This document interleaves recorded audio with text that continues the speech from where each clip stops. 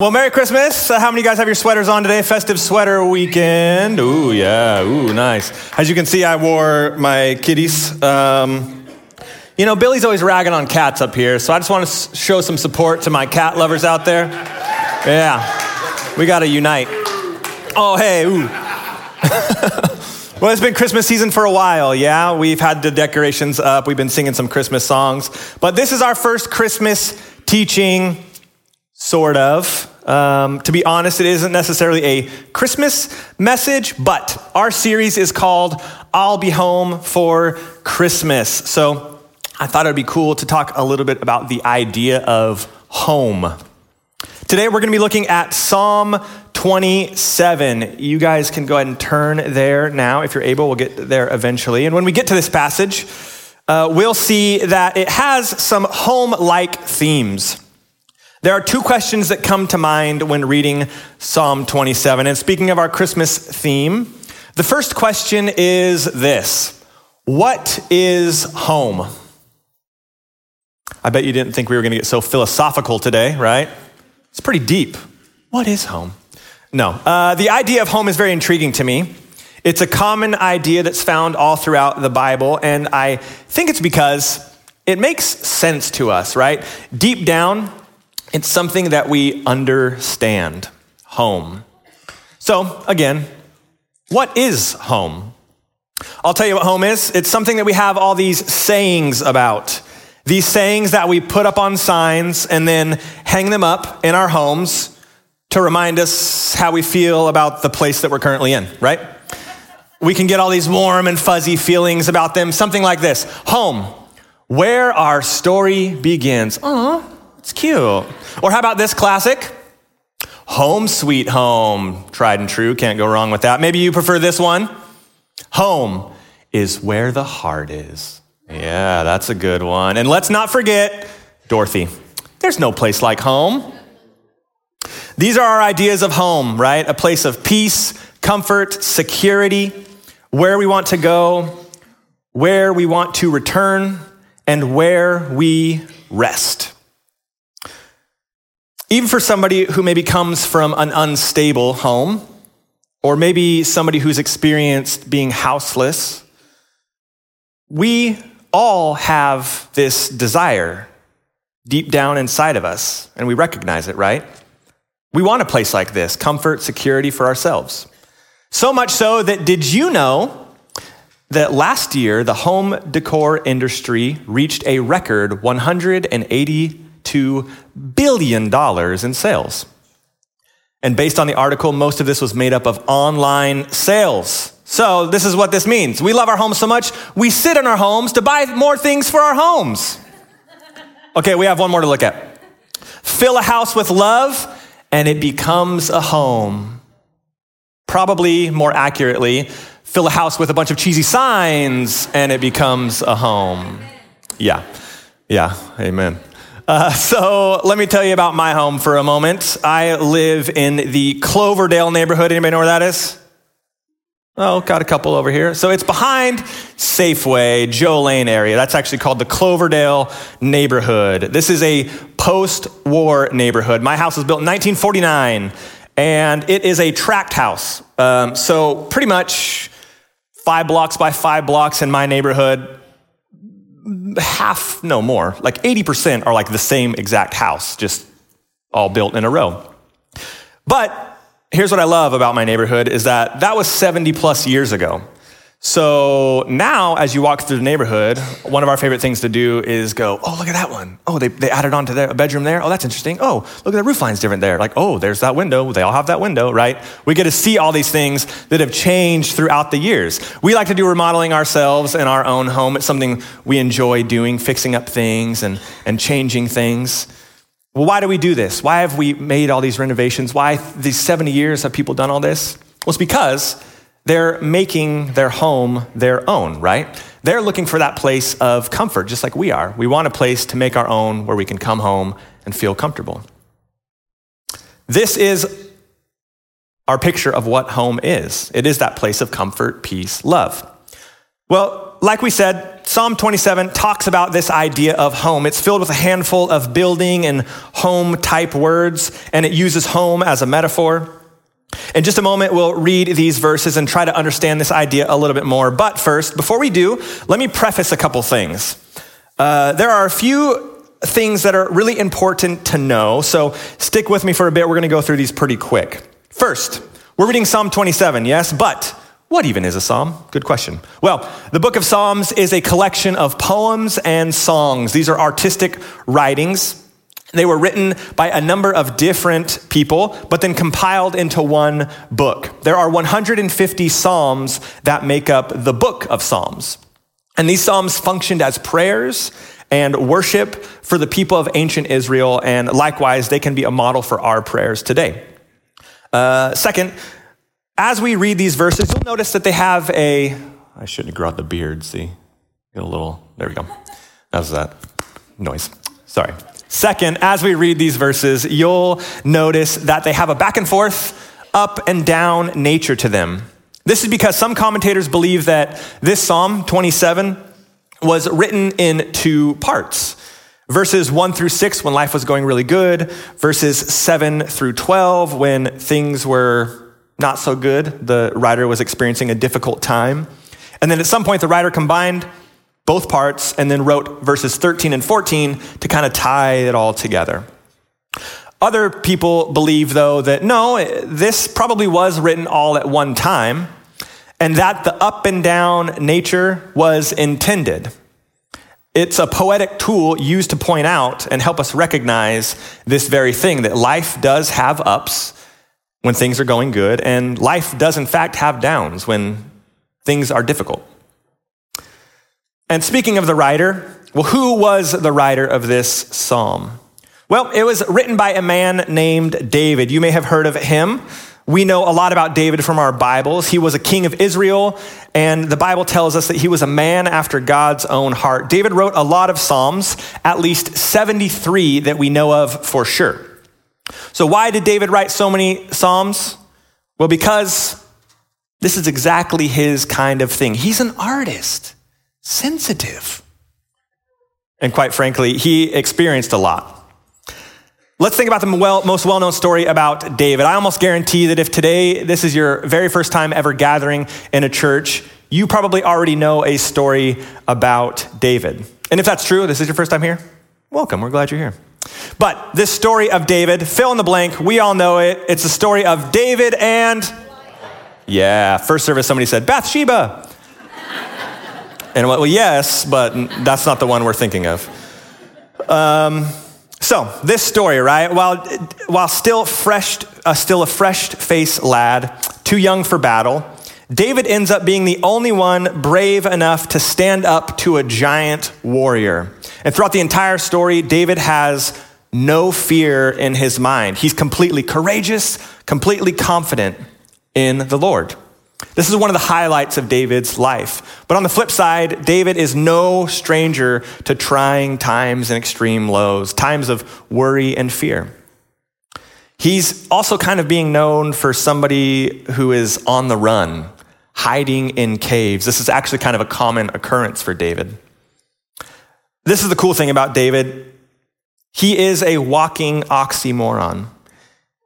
He may have been a battle-hardened soldier, confident and ready for war, but he was also that sensitive artist full of inner turmoil, and he had the gift to be able to articulate his thoughts well.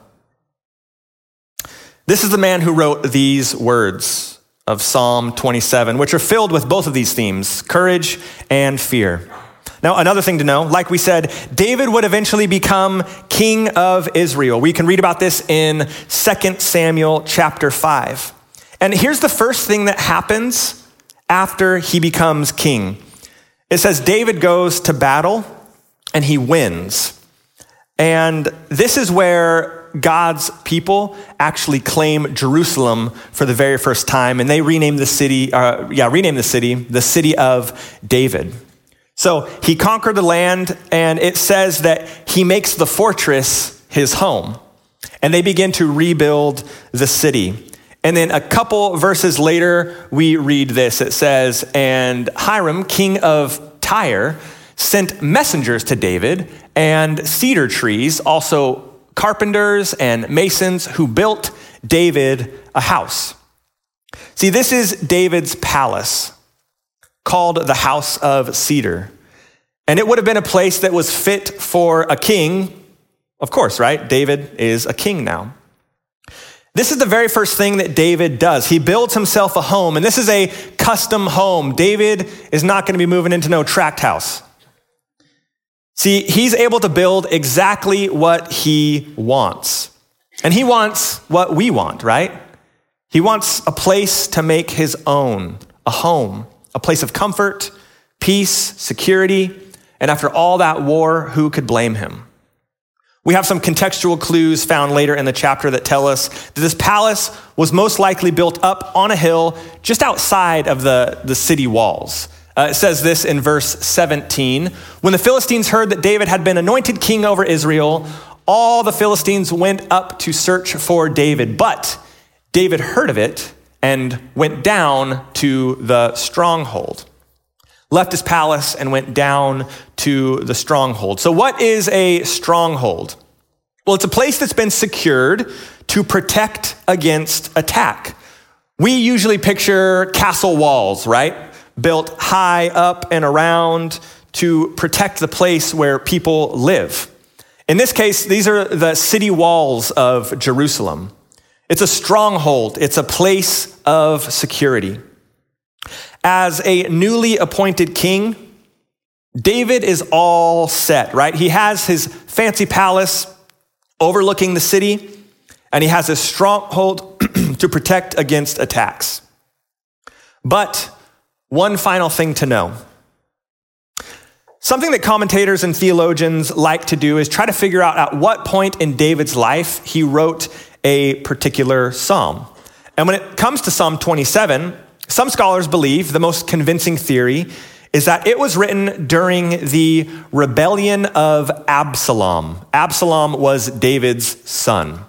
So, long story short, there was a series of family issues, and not just great, we got to see bossy Aunt Patty at Christmas. She's the worst. No, nothing like that, right? Instead, these family issues involved rape, murder, and a coup.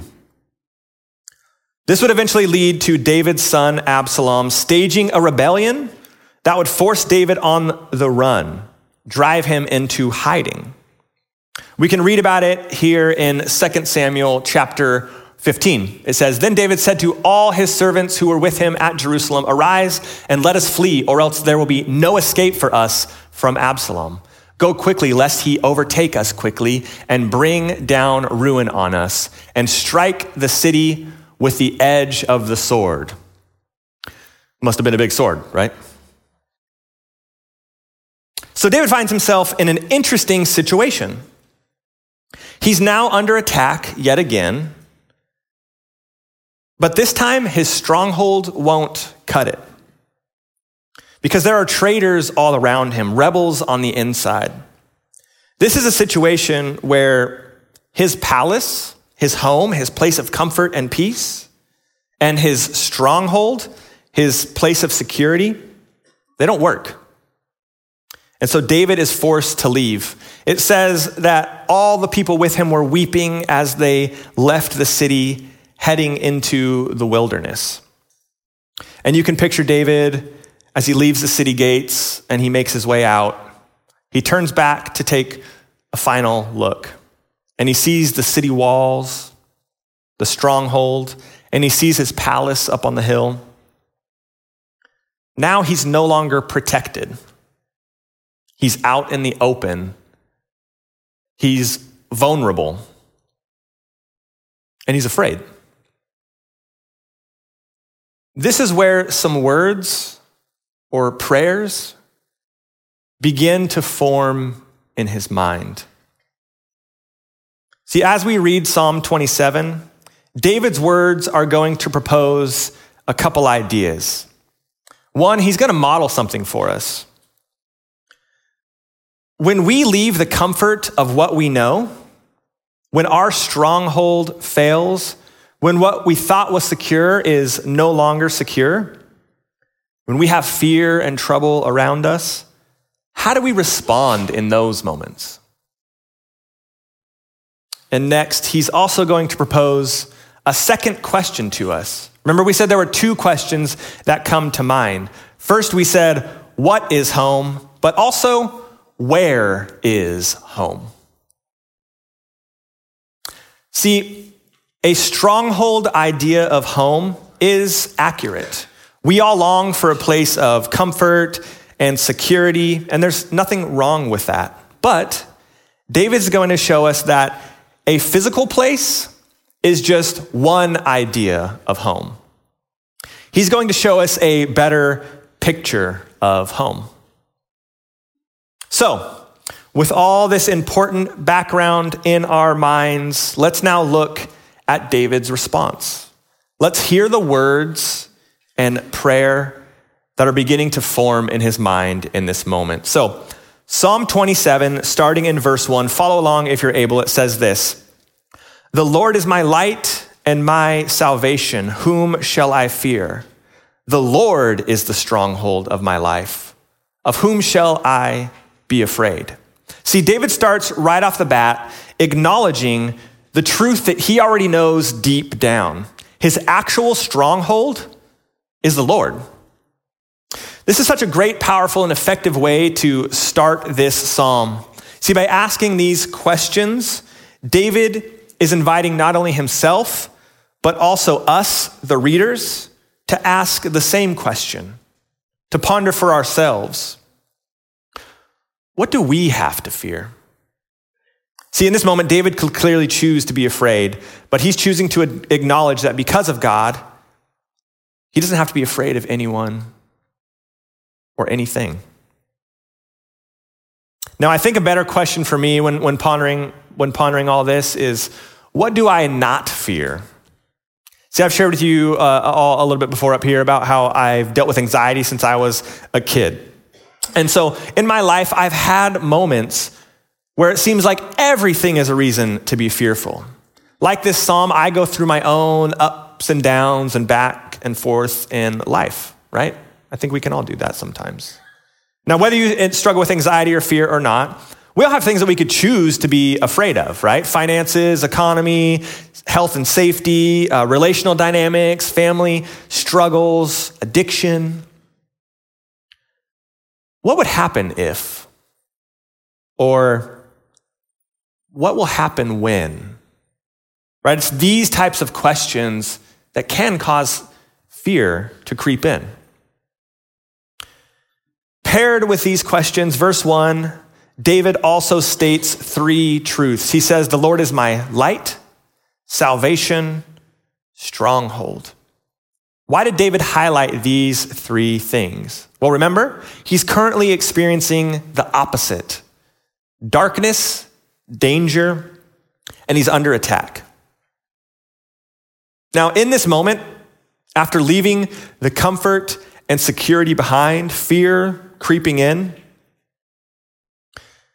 David is going to show for us, and this is the first thing that we can learn from him, and how he responds in this moment, how he responds to fear. And the very first thing that he does is remember what God has done. He continues in verse 2 and 3. It says, when evildoers assail me to eat up my flesh, my adversaries and foes, it is they who stumble and fall. Though an army encamp against me, my heart shall not fear. Though war arise against me, yet I will be confident. See, David remembers what God has done for him in the past, and that's exactly what gives him courage. He says, my heart shall not fear. Now, the poetry in this invites us to picture these evildoers as savage animals ready to tear into his skin, right? He says, eat up my flesh. David also talks about armies and war. There are many times in David's life where war was all around him, where he was being chased after by armies. Now, this is probably something that none of us have experienced before. At least I know for me, I've never had an army chasing me before. But I have had moments where I feel like the walls are closing in on me, where my anxiety is so strong that it's all I could think about, right?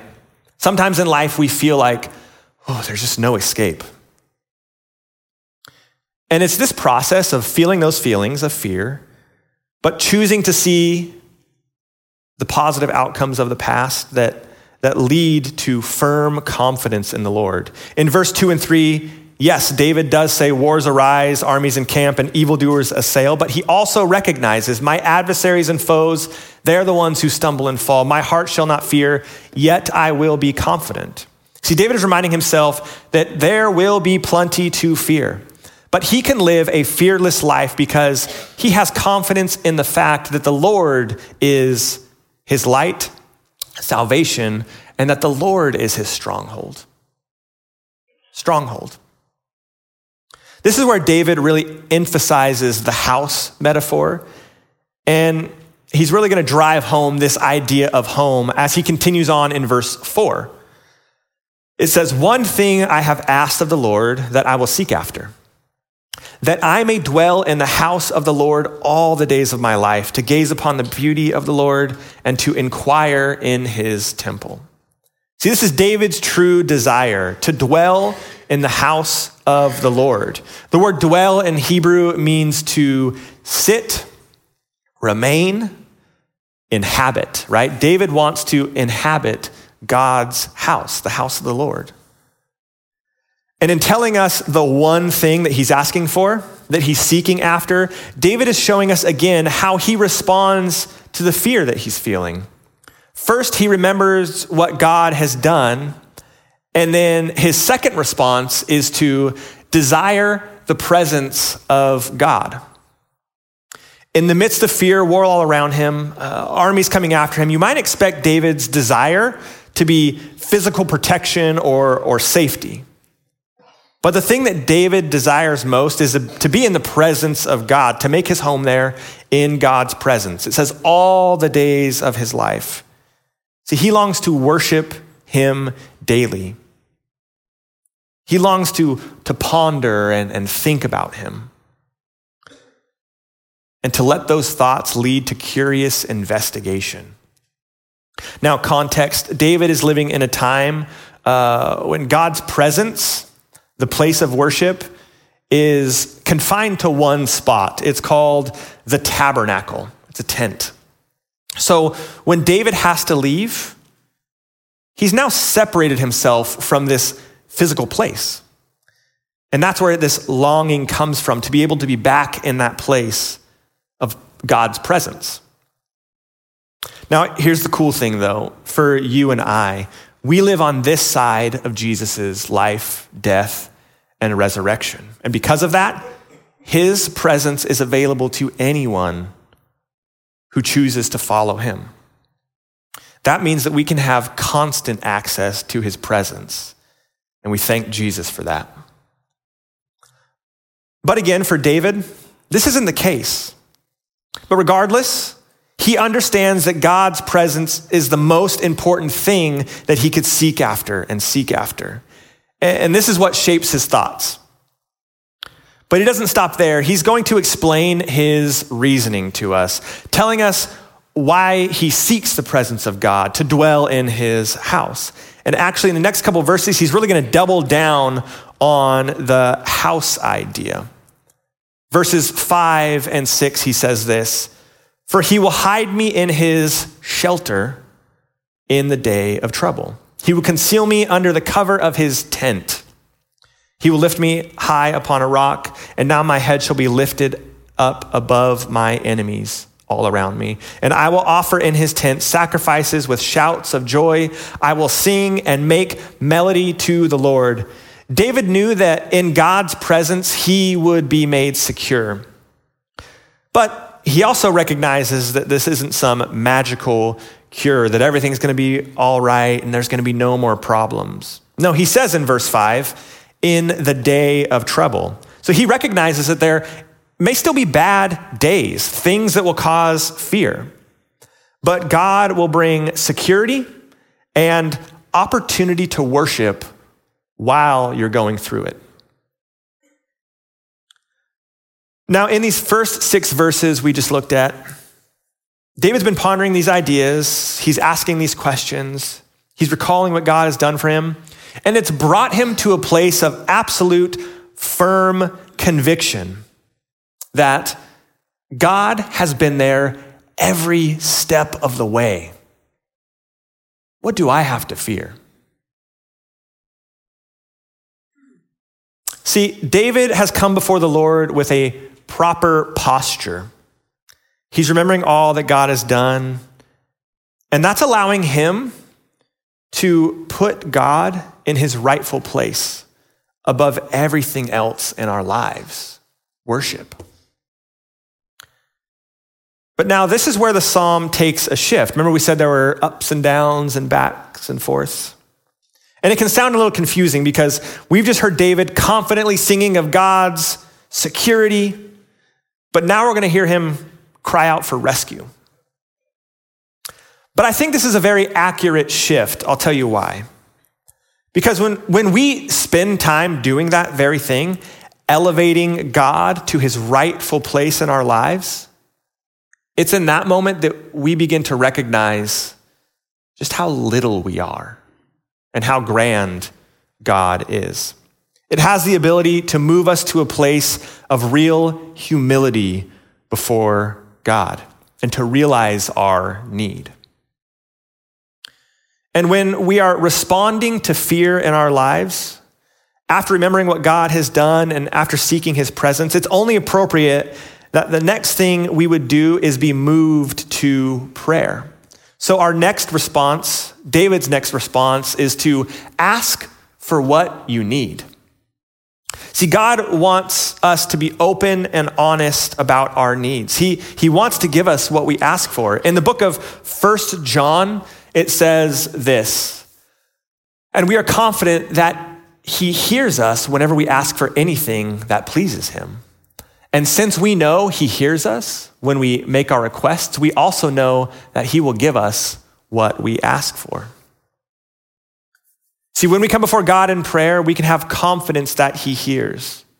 And this is very, very good news because the very first thing that David asks for when he comes before God with a humble heart is this: hear me.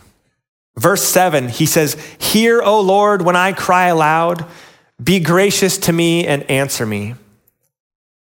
See, when it comes to our relationships, we have a deep down desire to be heard. Sometimes in times of trouble, that's the first thing we need, is just for somebody to listen. This is David's first request, that he would be heard. Hear his cries for help, hear his worship. God, be gracious to me. Please hear me, God. The next ask in verse 8 is this: show me. Verse 8 says, "You have said, seek my face. My heart says to you, your face, Lord, I do seek. Hide not your face from me. Turn not your servant away in anger, O you who have been my help." He says, "Cast me not off, forsake me not, O God of my salvation. For my father and my mother have forsaken me, but the Lord will take me in." For the second time in this psalm, David brings up the idea of seeking. David knows the importance of seeking after God. It's not passive, but it's very active. And so his second request is that God would not hide, turn away, cast off, or forsake. But show me, God, show me you. From his humble posture, he's reiterating his desire to be in God's presence. And again, reiterates the reason. It's his longing to inquire, to seek. Then after being heard and seeing, in verse 11, David's ask is, guide me. Verse 11, he says, "Teach me your way, O Lord, and lead me on a level path because of my enemies." See, David wants to be taught by God. With a humble heart, He's ready to learn and be directed. See, David is recognizing two things in this moment. First, that right now, moving in any other direction at this point will lead to nothing but more of the exact same attacks and criticism from his adversaries.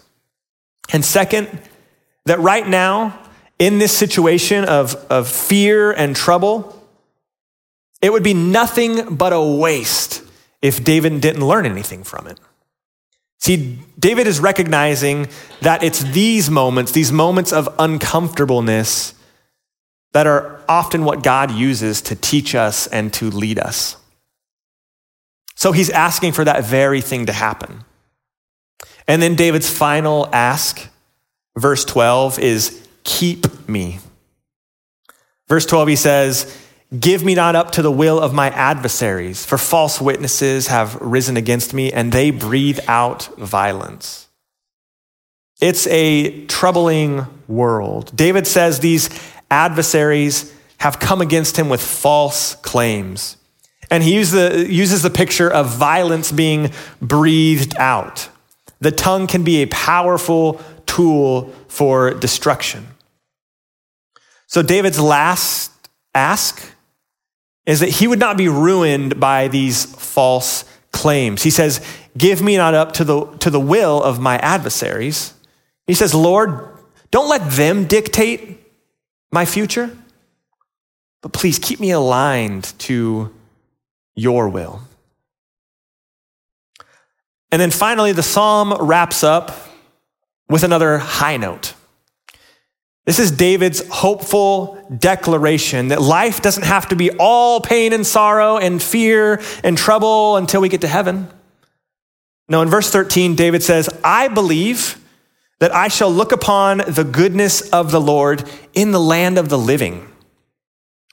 Yes, David is looking forward to a day when everything will be made right and that he gets to spend eternity in God's presence. But in the meantime, he's trusting that he'll get to see and experience God's presence and goodness now as well. Then he ends with the final response to fear.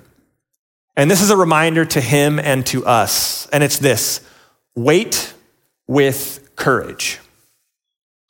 Verse 14, he says, wait for the Lord. Be strong. Let your heart take courage. And again, he repeats it. Wait for the Lord. Psalm 27 paints a picture of another kind of home. David shows us a better picture of home. A home where we can experience peace, comfort, security, love. A place where we can find our courage, a place where our fears fade away. And this is the house of the Lord. It's God's presence. And once you've been there, it becomes the place you want to go, where you want to return, and the place where you rest. See, as we head into this final week before Christmas, may these words be on your heart. And may you understand that whether you have a physical place like this or not, the truth is you can have access to God's presence anytime. And that's what we celebrate on Christmas. That Jesus came to make this access possible. And my prayer for all of us is that we would be able to experience true home. And that we will be able to experience the goodness of God now.